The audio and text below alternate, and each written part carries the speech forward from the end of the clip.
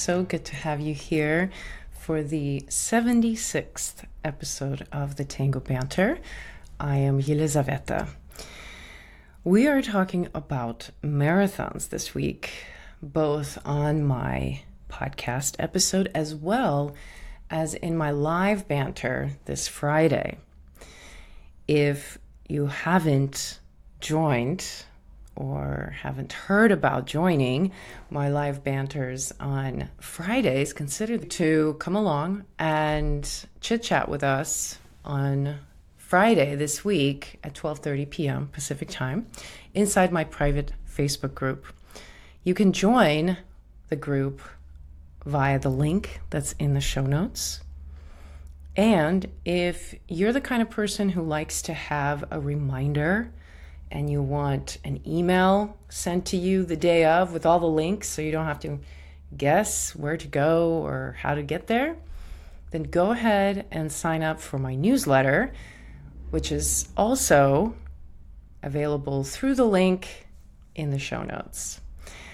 So most people that I talk to have a lot to say about tango marathons, and I gotta say, there's been a lot of conversation about tango marathons and whether people are really enjoying them or not. There's a bit more grumbling these days that I'm hearing from social dancers who complain that when they go to tango marathons, they're not really getting what they're after.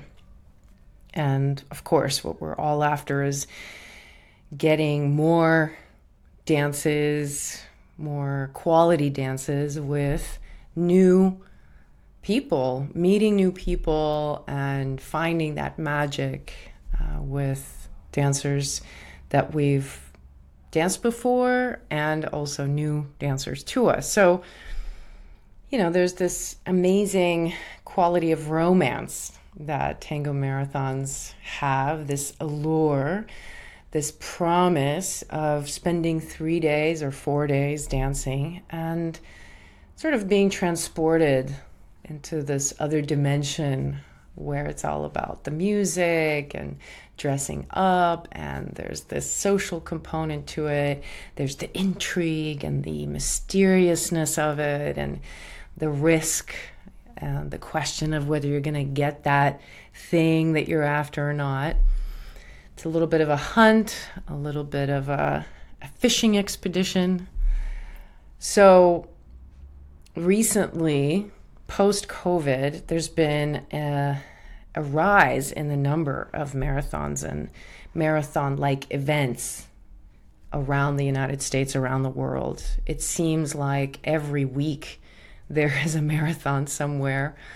I'm constantly getting notifications about events. People want to share more and more information about events. Even within my private Facebook group, there's people constantly trying to share information about tango events, and I typically don't like to do that inside the group just because that's so much of that happens elsewhere. So my group is just really for this purpose of conversation and not for the purpose of advertising. But if you are not in the know about what events are happening and you want some recommendation on which events to go to, I would encourage you just to start looking on Facebook and ask around. Just ask a couple of people, and I'm sure you're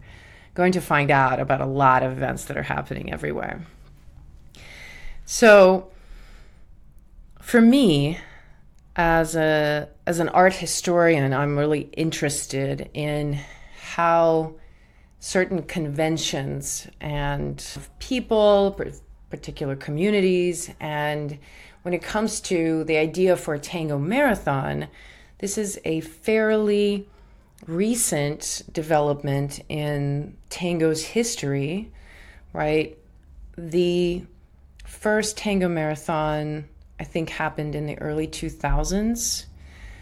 And I'm not sure who was the first person who did a tango marathon, but it could be Alex Krebs because that's what I heard.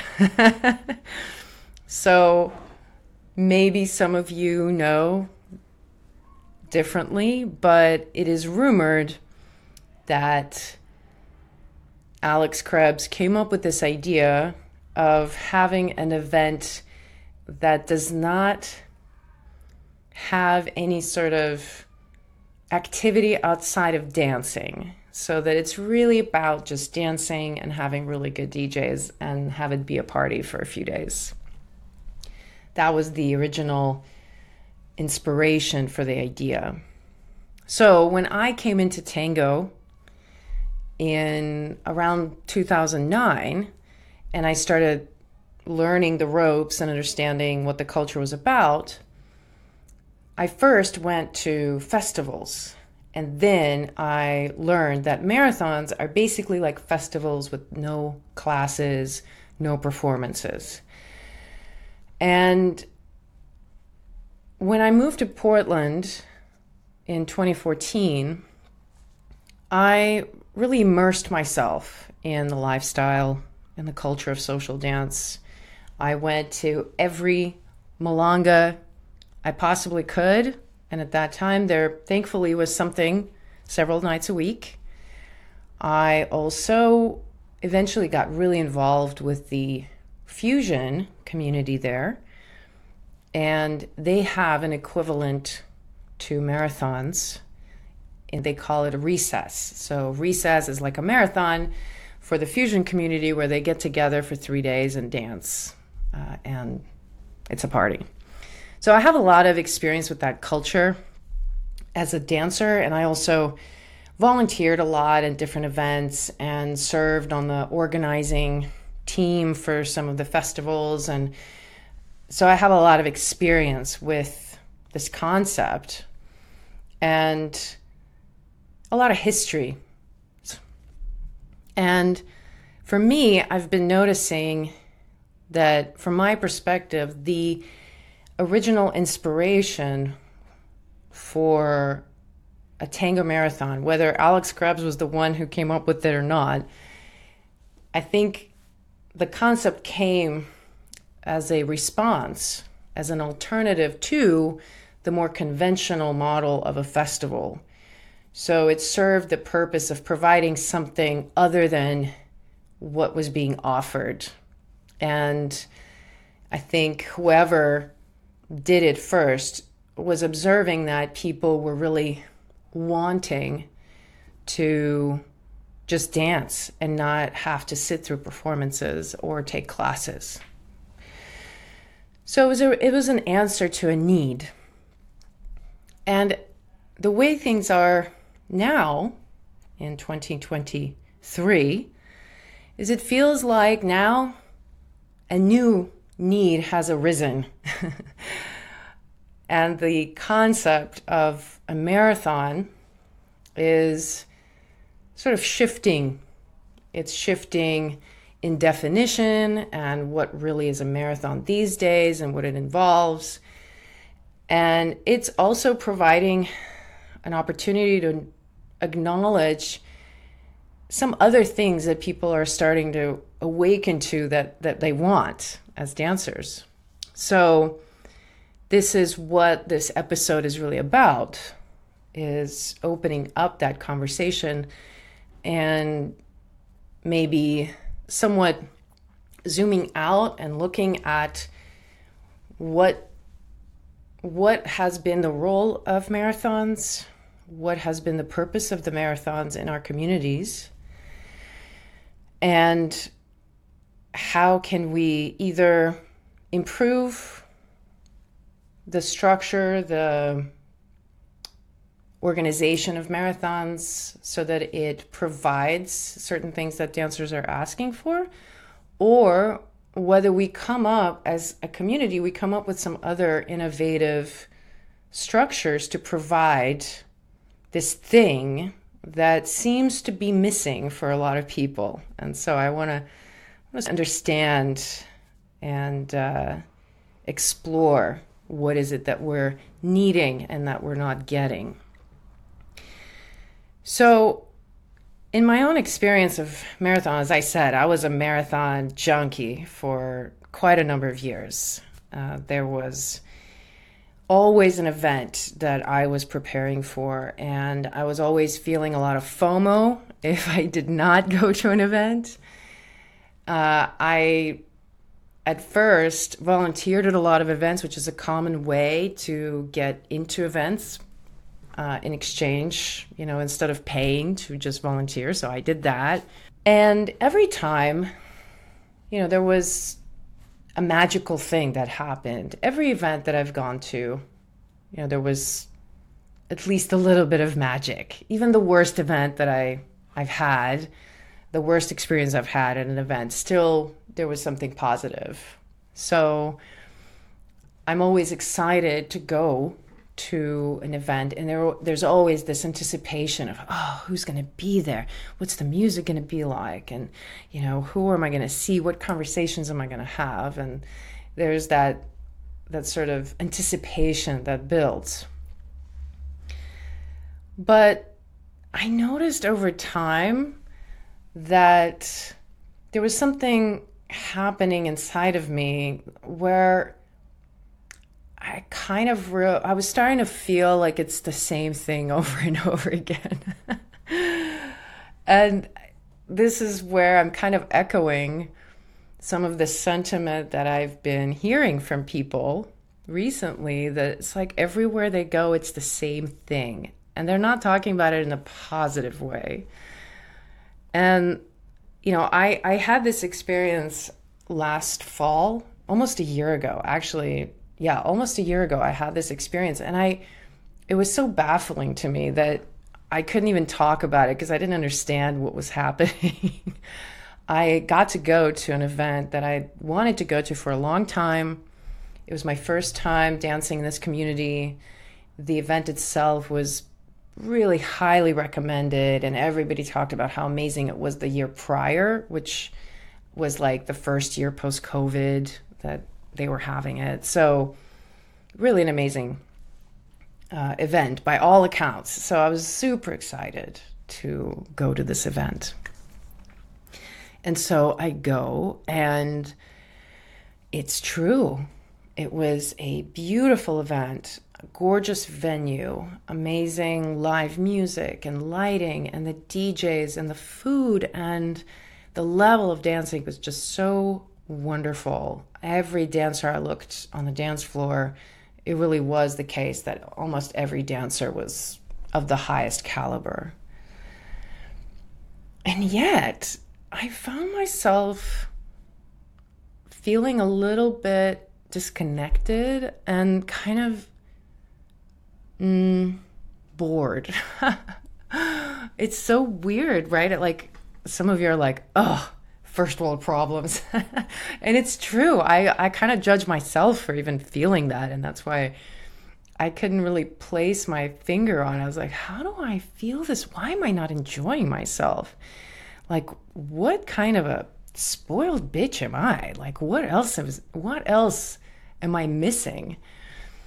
And I remember leaving the event and just being kind of deflated from the whole experience, because I felt like, man, I spent all this energy going out there, and after 3 days, I'm exhausted, I'm sleep deprived, and I didn't even get the thing that I'm craving. And I don't even know what it was that I was craving, because on paper, this was like the most amazing event that checked out in every way,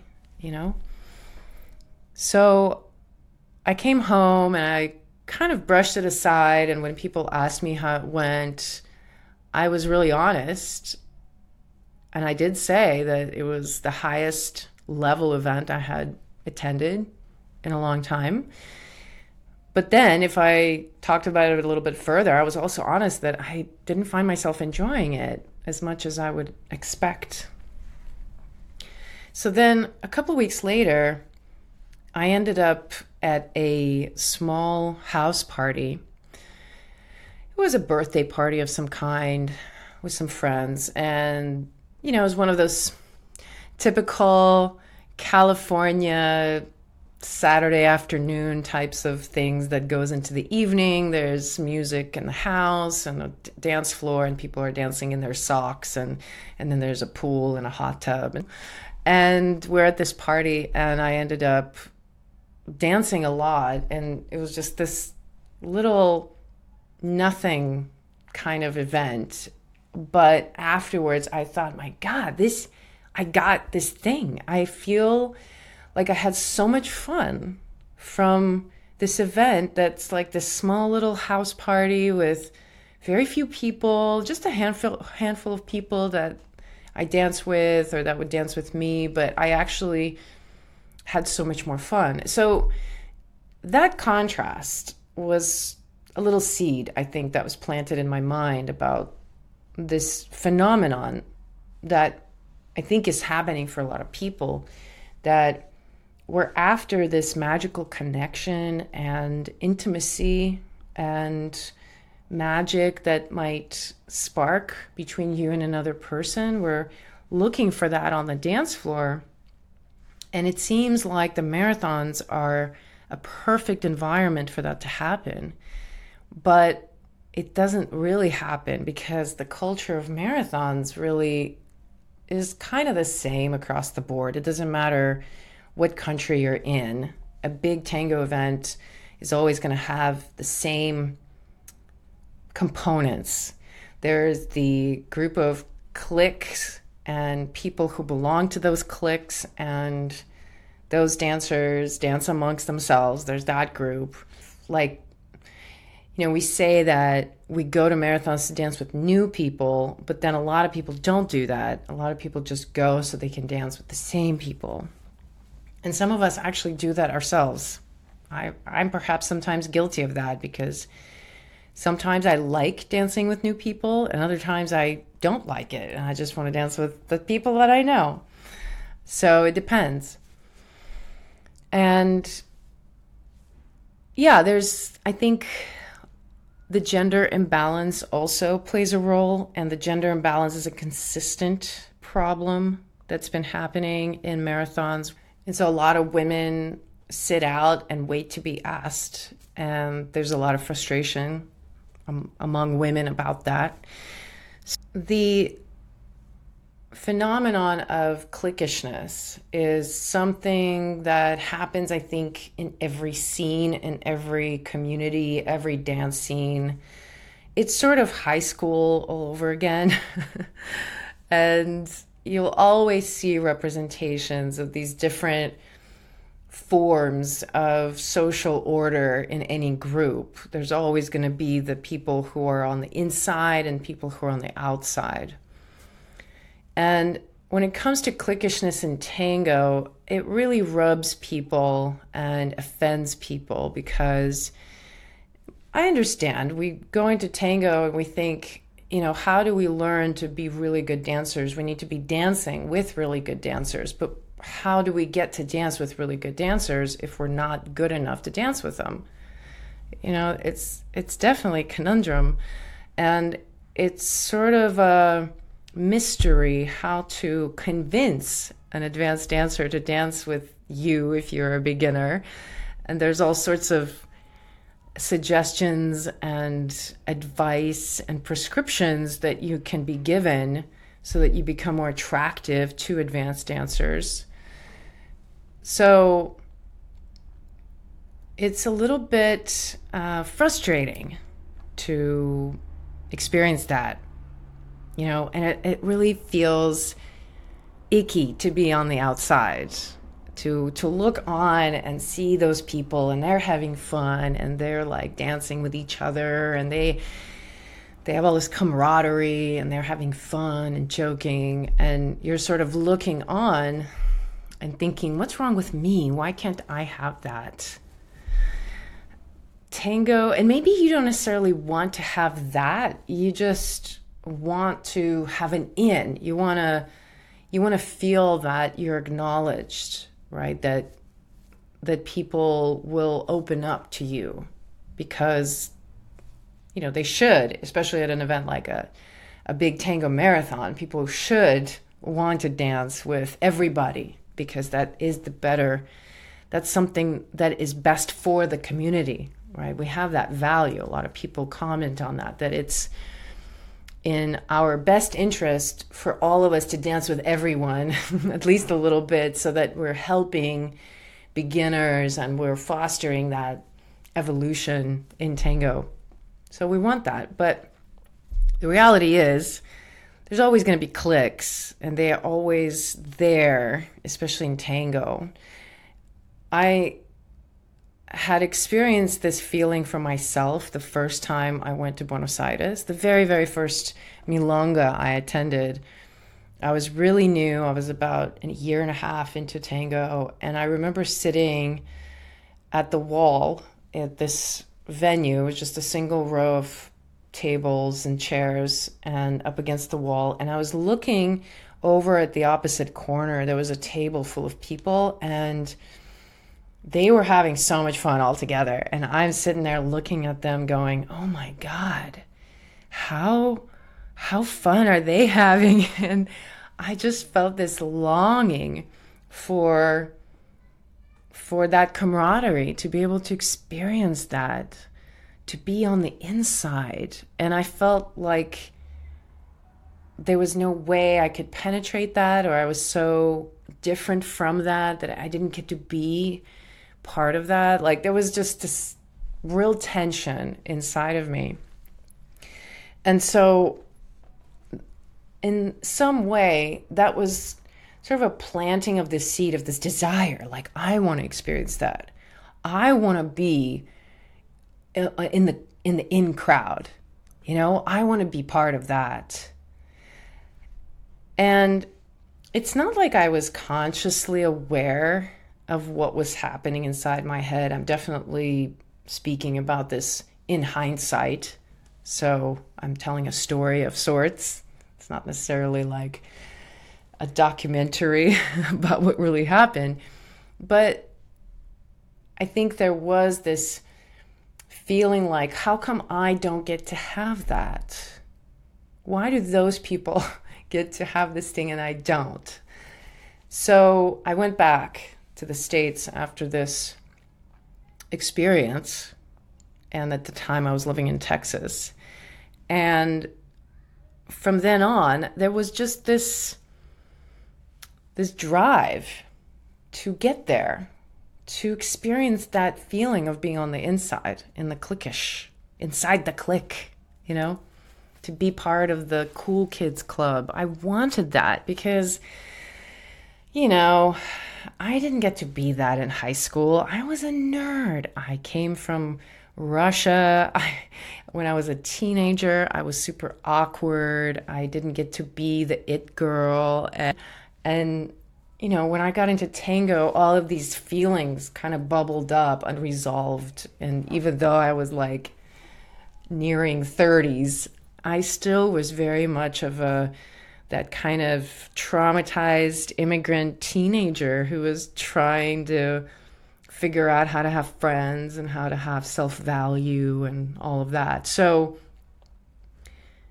a few years later, after my first time, I was already a pretty advanced dancer at this point, and I get to go back to Buenos Aires. And I love when things like this happen. And for me, I've been very lucky that things like this have been happening a lot in tango. My tango journey has had a lot of twists and turns, and many of them have been magical. And this is one of those magical twists. That is, the second time I go to Buenos Aires, the very first night that I go to Milonga this time, without me knowing it, without me planning it, we end up at the same exact venue as the few years prior, and we get sat down at the same table that I was watching. So the table of people that I was watching, in the room a few years ago, this time around, I was part of a group that sat at that table. And in my group was Murat Erdemsel, who's one of the best dancers out there, dear friend who I met on this trip, and he just happened to be in this group of people. So I got to know him and I got to dance with him. And for me, as still sort of a newbie, not so beginner, but still very new to the culture. And of course, I have my tango idols and I'm all bright-eyed and bushy-tailed. And it was a big deal. Here I was actually being part of this in-crowd. And it was very validating. I got to be like part of the cool kids at this table. And I was the one sitting there and laughing with people and having a great time. So that was cool. I got to have that. And since then, I've had that throughout my years in different situations where I've ended up as part of a certain pocket of people. But I've also had the same amount, if not more, experiences of, again, being on the outside of the clique. Because you're never part of all cliques, It actually is the case that the way communities work, there's always going to be little pockets of people, little groups forming, and they become their own little clique. And that clique could be a few people, or it could be, maybe 8, 10 people. But it's not going to be more than that. If it's anything more, I think there will be a splintering and there will be another little clique. Little cliques, they just sort of form because that's what we naturally do. We sort of attach to different people. So if you happen to feel that you're kind of like outside of a particular clique, that's just the case for everyone. Everybody has this perspective that you're outside of a certain clique. And when it comes to marathons, sometimes you'll go to an event and you'll feel that you become part of the clique due to where you're being sat or who sits next to you, or somebody randomly invites you to a table and suddenly you're part of the clique. And other times you'll experience something completely different. That is going to be the case always. And I think to really admit that at any marathon that you go to, because of its size, because marathons are really large events at this point, a few hundred people, if not more, there's always going to be cliques. And the larger the marathon, the more cliques are going to happen and the less people are going to dance with new people. This is the trend that I've noticed, that you might have a really amazing event that's being publicized and it's like 3,000 people, 2,000 people. And when you go there, you end up not really connecting with anyone and not really dancing a lot with strangers because it's just too big. So the trend since we've come back from COVID has been to have more and more of these marathon events that are these big, intense 3 to 4 day events that are saturated with lots of dancers, and we want more and more and more. We want more live music, more DJs, more hours. And I think that we're all kind of getting fatigued, especially when you've done it, for a few years. You kind of start getting fatigued with the demand of that, with the energy that it requires, the financial investment, the time away. And then for me, I've noticed going and sacrificing my sleep and messing up my diet and really pushing my body to the edge, only to come back and have to rebound really quickly and get back on my schedule of living my life. It's actually so much work. And you think that you're going away to a vacation to have this magical time, but it ends up being this endurance quest. And it's really stressful. And then sometimes you don't really get what you want. And there's a lot less return for the investment of all the energy. So there's been some attempts to change the culture of marathons, to introduce different initiatives to entice people to be more generous with their dancing, to dance with strangers, to create opportunities for people to connect outside of the dance floor, maybe like a mixer, or just to say like the next Honda, everybody switch every song. So those kinds of things have been taking place to kind of get people to break out of their zone, you know. And I think those are worthwhile, even though I'm the first person could be like, I don't like it. I don't want to switch when I'm told to switch. I only want to switch when I want to switch. my badger self. So those things, you know, are important. And I think organizers of bigger events also try to perhaps instill a culture of a certain kind and promote attitudes of friendliness and openness and encouraging people to mix and connect. And all of that is happening. And I see the hard work, the intention, the care that organizers put into this effort. And a lot of it is unnoticed and not recognized. So if you are an organizer in any capacity, just know that I have absolute respect and gratitude for the work that all event organizers do to put on these events, because it's an insane amount of commitment. So that's all true. However, I am thinking once again of this conversation I had with Oliver Kalker a few weeks ago, where he said that tango is just different than any other dance in terms of comparing it to something like salsa or swing. Tango does not work the same way. Any big salsa event can be up to 5,000 people, and I think tango taps out at 2,000. This is, once again, something I got from Oliver, who has been around and sort of was telling me his perspective.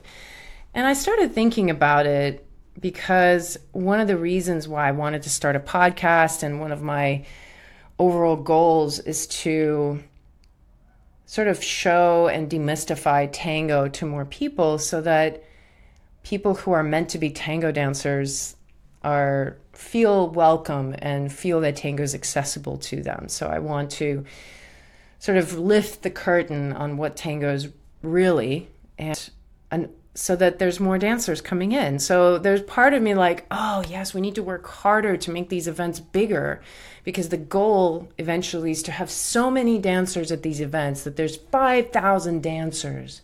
You know, that's when we know that tango is really going to make it. That tango is a real deal. Tango counts. You know, Oliver said nobody cares about tango because there's just not that many people dancing it. It doesn't make up a big enough proportion of the market to be significant in any way. So I was thinking about that, you know, I agree. It's true. But there was this insight that I realized that, no, tango does not work on a big scale. And therefore, we actually are experiencing the reality of what happens on a large scale. When the tango event gets too big, when there's too many bells and whistles, the level is too high, there's too many great dancers in the same room, it actually serves to do the opposite from what we want. It doesn't bring people together. It makes things more distant.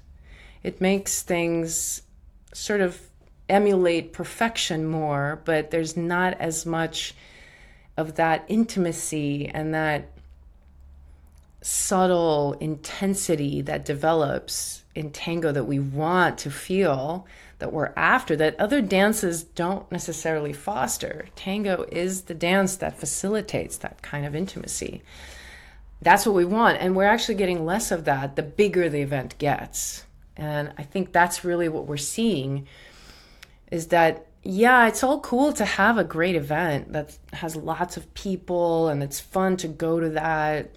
sometimes, throughout the year and experience that rush and that endurance feat of dancing so much. But at the same time, it actually doesn't perhaps give us what we're really after anymore. And my argument, my point of view here is I think we shouldn't expect marathons to provide that anymore. I don't think that's what marathons are good at. I don't think that's what the purpose of a marathon is anymore. If we want marathons to foster that kind of intimacy, if I were talking to an organizer who asked me my opinion about what would it take for a marathon to have that quality that we're after, I would say that it needs to be going smaller. It needs to be a smaller, more intimate event that emphasizes the opportunity for people to connect off the dance floor in a more casual way. Basically, think house party style. Honestly, of all the events that I've ever attended, and I'm going to count marathons, festivals, anything in Buenos Aires, anything in any other country, of all the big events that I've attended, of all the magic that I experienced at these incredible, huge events, it doesn't really match the incredible magic I've experienced at some house parties. And one of them, I remember, happened on my last trip to Buenos Aires.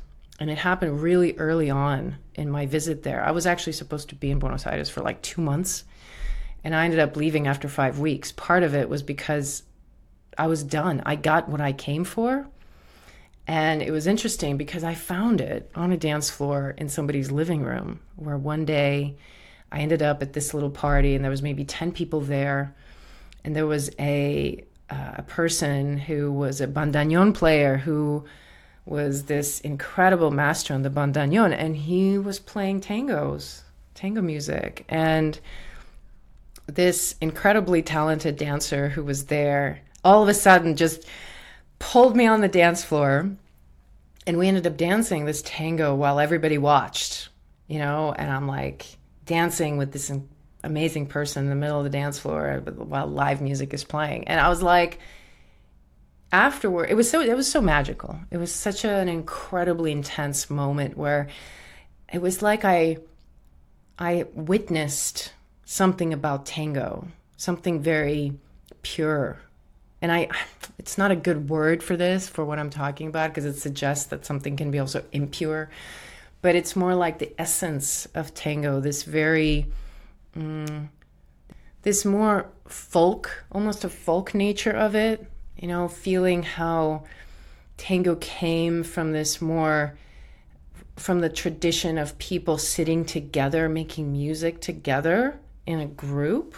That it's not that there's this dance called tango and music called tango and the milonga and a practica and like all of it is like these departments that tango later fostered. It was this feeling like, oh, this is how it started. This is how it started. A moment of feeling where somebody's singing a song and you feel it so intensely that you must do something and you dance to it. And for a moment, there's this witnessing of something together.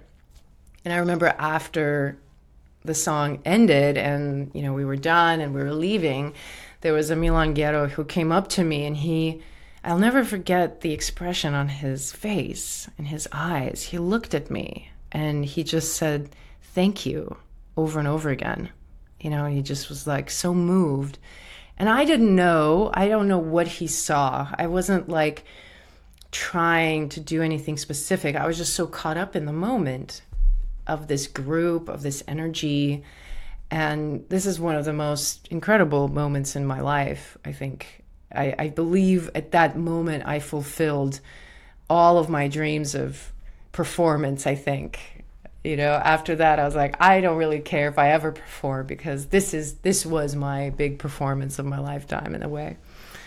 So house party energy for me has always fostered more of those interesting experiences with people. And this is kind of what I realize now, what I experienced last year, in that contrast, that yes, there's this big event, this amazing marathon that has all these dancers and there's all this beauty and opulence. But in the end, as a social dancer now, being of however many years of whatever level I am, I don't know, advanced beginner, being as a social dancer now in my trajectory, it's much more interesting for me to experience more intimacy rather than scale. So I find that a lot of people are talking about this desire that instead of going to big events like marathons and festivals, instead just going to that community and dancing locally and timing your visit so that you get to attend multiple events, like multiple milongas several days in a row. And when we're thinking about this evolution that takes place over long periods of time, so the marathon model came as a response to having an alternative to a festival model.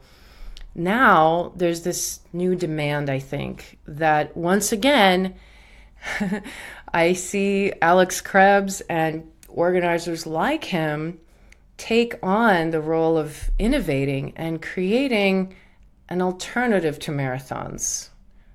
Instead of having one big event that one person or a team of people put together, have multiple organizers come together and schedule events throughout the year where there will be a cluster of milongas several days in a row, and then invite out-of-towners to come dance. And that's been happening more and more. I've noticed it's a natural evolution of things. I've noticed without it even being an organized thing, there are dancers in other communities who are doing that. They're just looking at their calendar and saying, oh, I'm going to go to such and such city for a couple of days and dance at these events. And I think this is a really